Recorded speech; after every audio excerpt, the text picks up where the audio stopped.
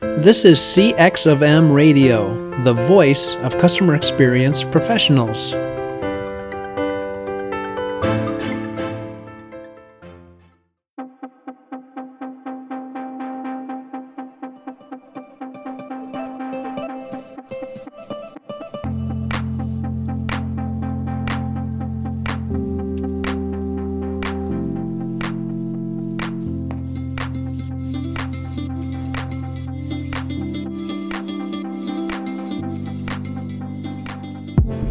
Greetings and welcome to another World of UX podcast. This is your host, Darren Hood. Thank you for taking the time to join me on today, and welcome to those of you who are listening for the first time. As always, we're hoping to present some content, some food for thought, some things that will sharpen your perspectives and help you to grow and give you some things to consider that maybe you hadn't looked at before when it comes to your practice in the world of user experience. Excited to be able to share a new topic with you today, and we're just going to take 1 week, no series this time, but we want to talk to you today about a little bit of a different topic. It's something that doesn't come up a lot, not in formal circles. It doesn't. I want to talk to you about the topic today of UX and the ninth hour. Now, that might not be completely clear what I'm going to talk about, but it'll become clear as we go forward, as usual, when I do something like this. So again, the topic is for today, UX and the ninth hour.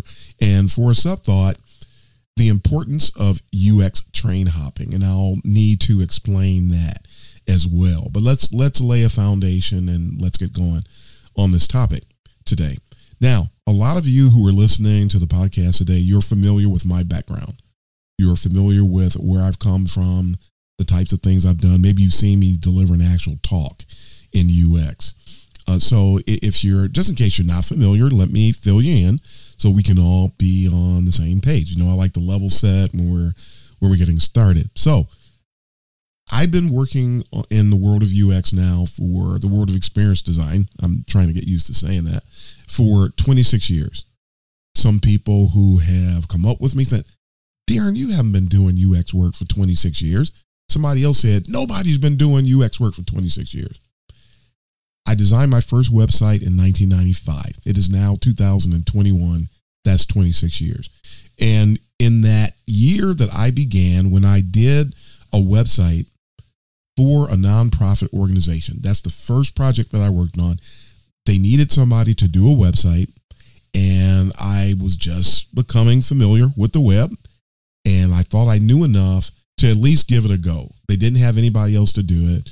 They weren't going to be able to pay somebody to do it. And so I felt that I knew enough. I had been doing some type of design work, but of course not websites. I mean, the internet was basically new, right? So I had done some design work of a different variety, and I thought that I could dive in and do this. So I went ahead and I took the project on.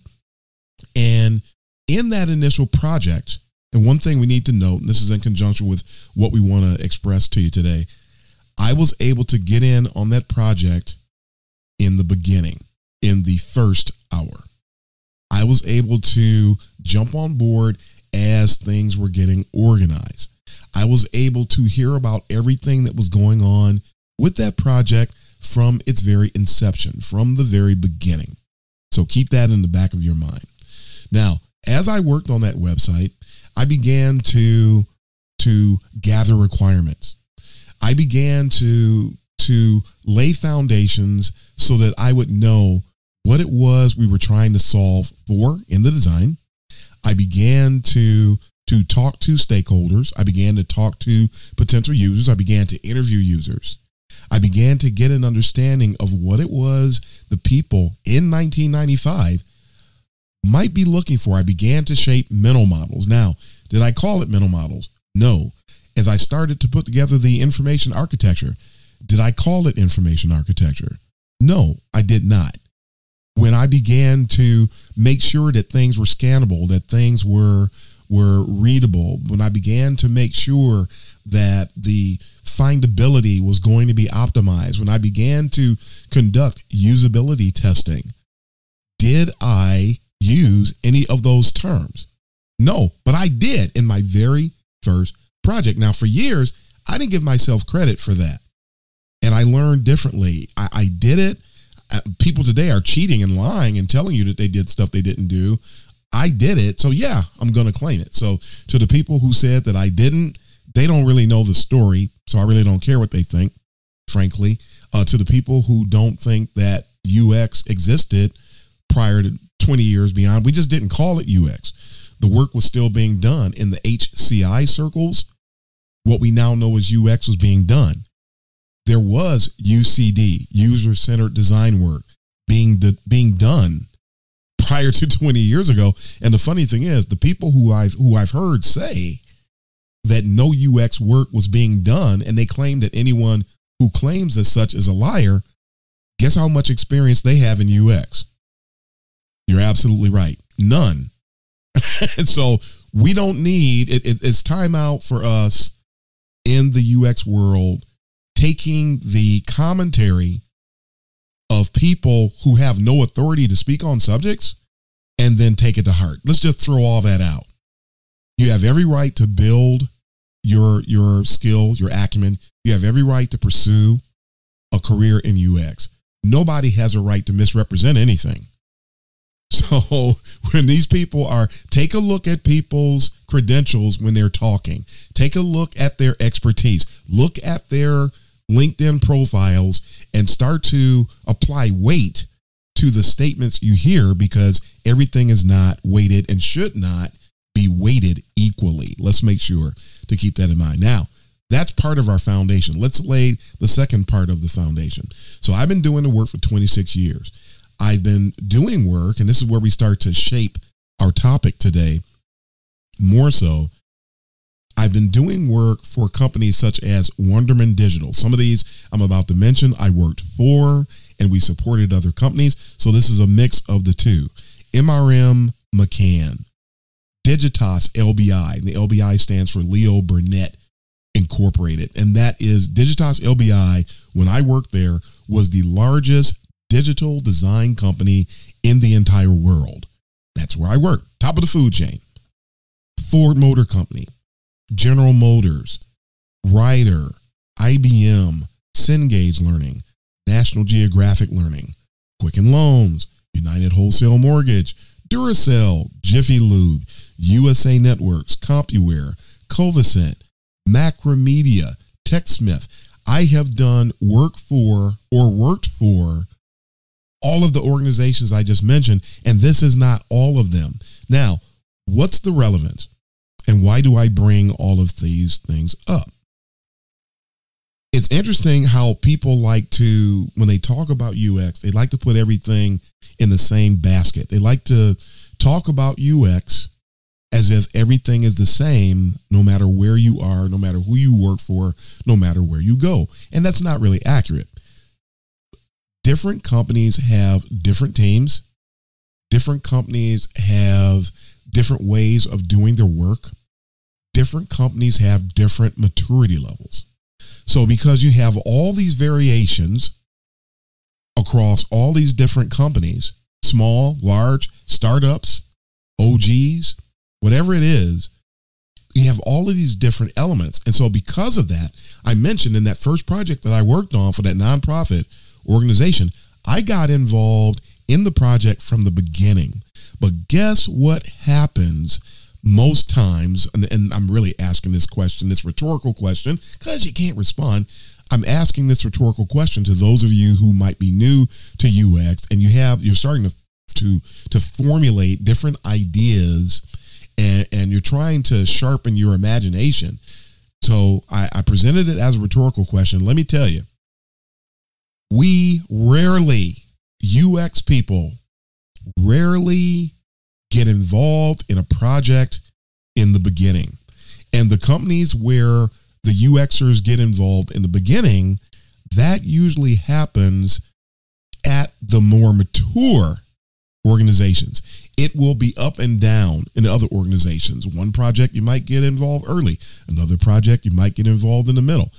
And in other projects, it happens at what we call the ninth hour. Now, if you're not familiar with what the ninth hour is, and it's basically a metaphor, it means that you're getting involved with the work at the last minute. They've already gathered all their requirements. They already know what they want to do. People have already been solutioning. They've done all of this stuff. They've even had some people do mock-ups. They put together some type of designs. And then at the very last minute, somebody will say, hey, are we going to get UX involved in this? and I know a lot of you, you're already laughing, shaking your head. You're holding your head in your hand, and you're just shaking your head because you know that this is all too common. So if this is all too common, why talk about it? Well, it's because of what I call UX train hopping.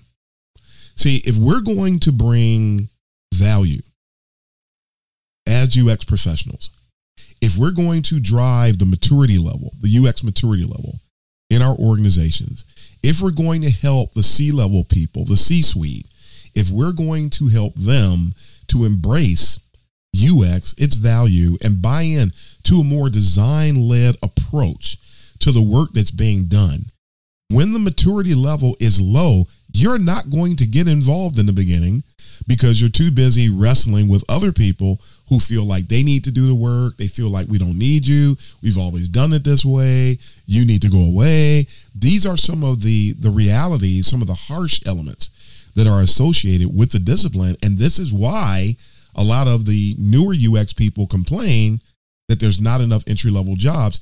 There are entry-level jobs out there, number one. But what I'm trying to stress is that from a business perspective, because everybody wants to look at it from their perspective, even when you're looking for a job, when you're looking to interview somewhere, you have to look at the entire mode of operation from a business perspective. You have to approach it because it's you. You have to interview. You have to present yourself the best way that you can. All of that stuff, we know and get all of that. And we know you want the job, and we know you've got bills to pay. All that stuff, it goes without saying. When you do not look at things from the perspective of the business, you've already lost. We're trying to bring value for the business. They're looking to hire you because of the benefit that you, whoever you is going to be, whatever you're going to bring to the business. So if we don't look at it from the perspective of the business, then that's a skewed and extremely biased view. You've got to look at it from their perspective, and theirs is actually biased from a business perspective, but they have the right to be biased. It's their money. They're going to pay you. They're going to give you benefits. So they have a right to look at it that way. So if you're going to work with them, if you're going to qualify for the job, then you and I, we have to look at things from the perspective of the business that we're talking to. Makes sense, right? So we've got to do this. So different companies have different maturity levels, as mentioned. They're doing things different ways, and they're not, very rarely are they doing things correctly. So that said, the UX people are not going to be involved up front. And whether it's the 7th hour, the 8th hour, or the 9th hour, the UX people many times get involved late. Very, very late. Now, if you're going to over 50 to 60% of the time going to be brought in at the 9th hour or close to it, it behooves us to be able to understand and have a strategy to make sure that we can bring value no matter when you come in, no matter when you're brought into a project. And if you're not good at bringing value when you're being brought in late, that is going to detract from the value that you can bring. And I almost forgot to finish that one thought. So let me double back for a moment.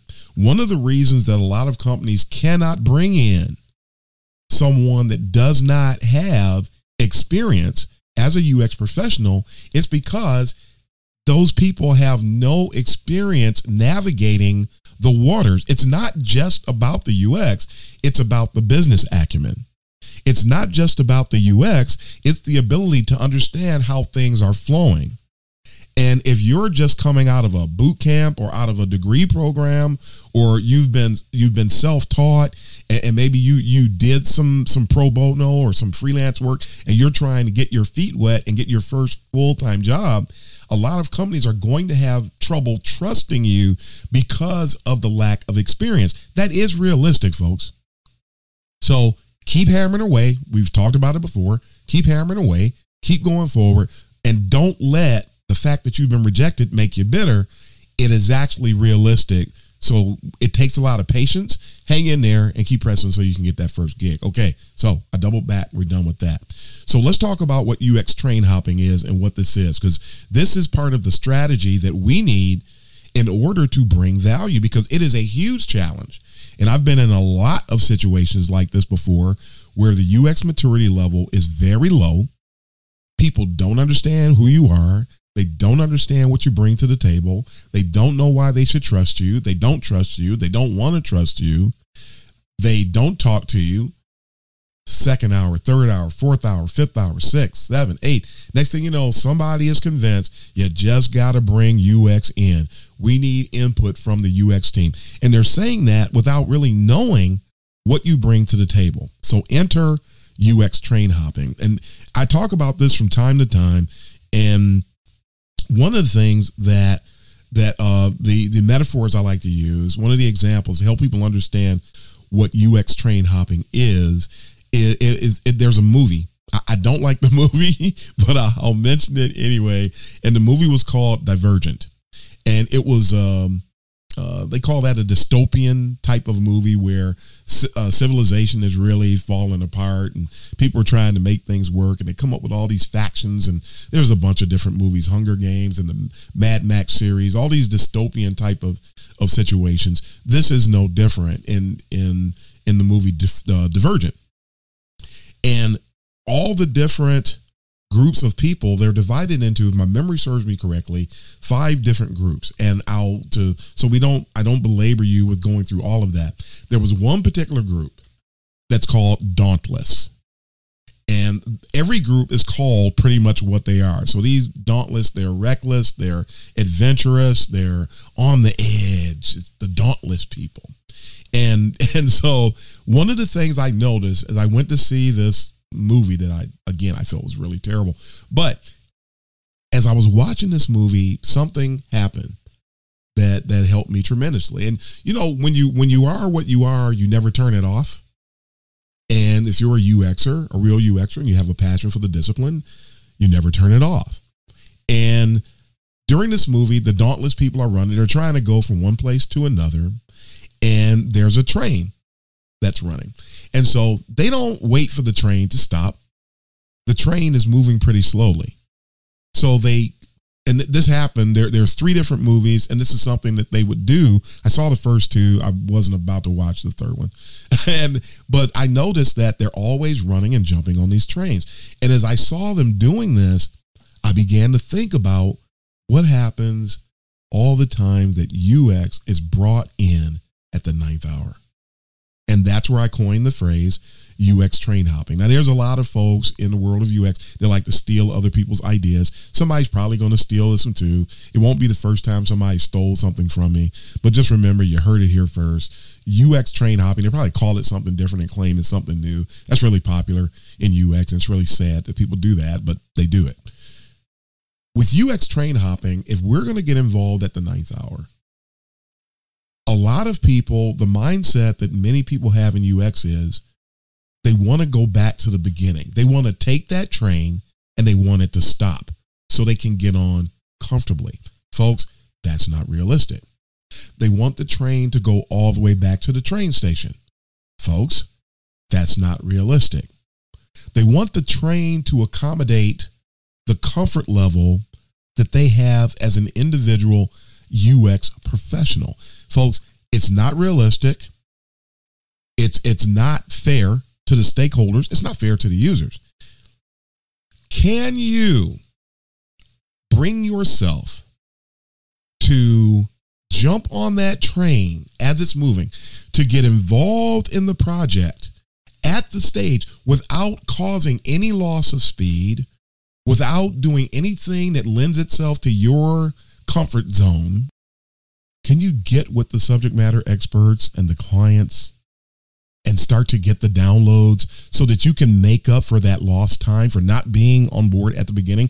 Can you find a way to bring yourself up to speed where you can get all the information you need to get to the point at which you jumped on that train, and then continue to, again, find that low-hanging fruit, as I mentioned, start bringing value, and then get that sharp vision so you can, in that short period of time that you have, drive as much value and benefit as possible. If they're only giving you an hour, a proverbial hour, to make good impact, why? It's not going to be perfect, right? You're not going to have a perfect situation. So let's just make the most out of what we've got. This is what UX in the ninth hour is about. If you're waiting for every scenario to be perfect, every UX operational scenario, I need to be able to do some research. We know we need to be able to do research, but what if you can't? How strong are your heuristic chops? How good are you at heuristic analysis? Because in some cases, the reality is you're not going to be able to do the research. Yeah, we know we want to be able to do the research. And you have to be able to convince the person about that later. Maybe we can do research later. And if you can get them to buy into that, then good. But folks, it's not always perfect. We don't always have perfect scenarios in which to do our work. And if we're waiting for 100% perfect scenarios to do the work, guess who's not going to be able to drive value? Guess who's going to, I should say, have a really difficult time selling the C-suite on the value and importance of UX? When we're driving UX maturity levels, when we're trying to bring value, we don't have time to be picky about the scenarios and the opportunities that are given to us. We need to be able to spot the opportunity, seize it, make the most of it, and bring as much value as we possibly can. So will it be perfect? No. Are you taking risks? Yes, but it's not as risky as doing nothing. After all, they did come looking for you, right? If you wait for or desire everything to be perfect, you will squander opportunities to further the discipline, the practice in that organization, and or the UX maturity level in that organization. So let's seize the opportunity. Do our absolute best. Wait for the perfect chance later. And I've been in organizations where I was in an organization, I didn't mention Bosch. I was a UX manager at Bosch. There was no UX practice in that division in the United States where I worked. I had to build it from the ground up, and I looked for every opportunity to bring value, every opportunity to obtain wins. I stayed on the hunt for low-hanging fruit, and I kept bringing so much success and so much of value and so many benefits across the board. And then people started to hear about it, and next thing you know, we finally got to the point where I had a seat at the table with engineers. Everybody knew about the success of the UX practice within that division of the organization. And folks, we were able to achieve that strong reputation that led to what they said was the best run division in that company, the best UX division in the whole organization, over 385,000 employees. You may have heard me say that before, but it's worth saying again. And it started because I aced doing UX at the 9th hour. I got UX train hopping down to a science, and eventually I started getting involved in projects at the beginning. You are not going to be given an opportunity to get in at the beginning until people are sold on the value that you bring. So let us be encouraged today. Let's master UX in the 9th hour. Let's get good at UX train hopping. Come up with the right UX train hopping strategy for your organization, folks, and let's get to it. UX has to be managed. It has to be groomed, and we need to earn trust. Nobody's going to give it to us. Let's earn trust, and then we build from there. Sound good? I certainly hope so. Folks, that's all the time that we have for today. Thank you again for your time, but it's time to sign off now. This is your host, Darren Hood, the host of The World of UX. Happy UXing, everybody.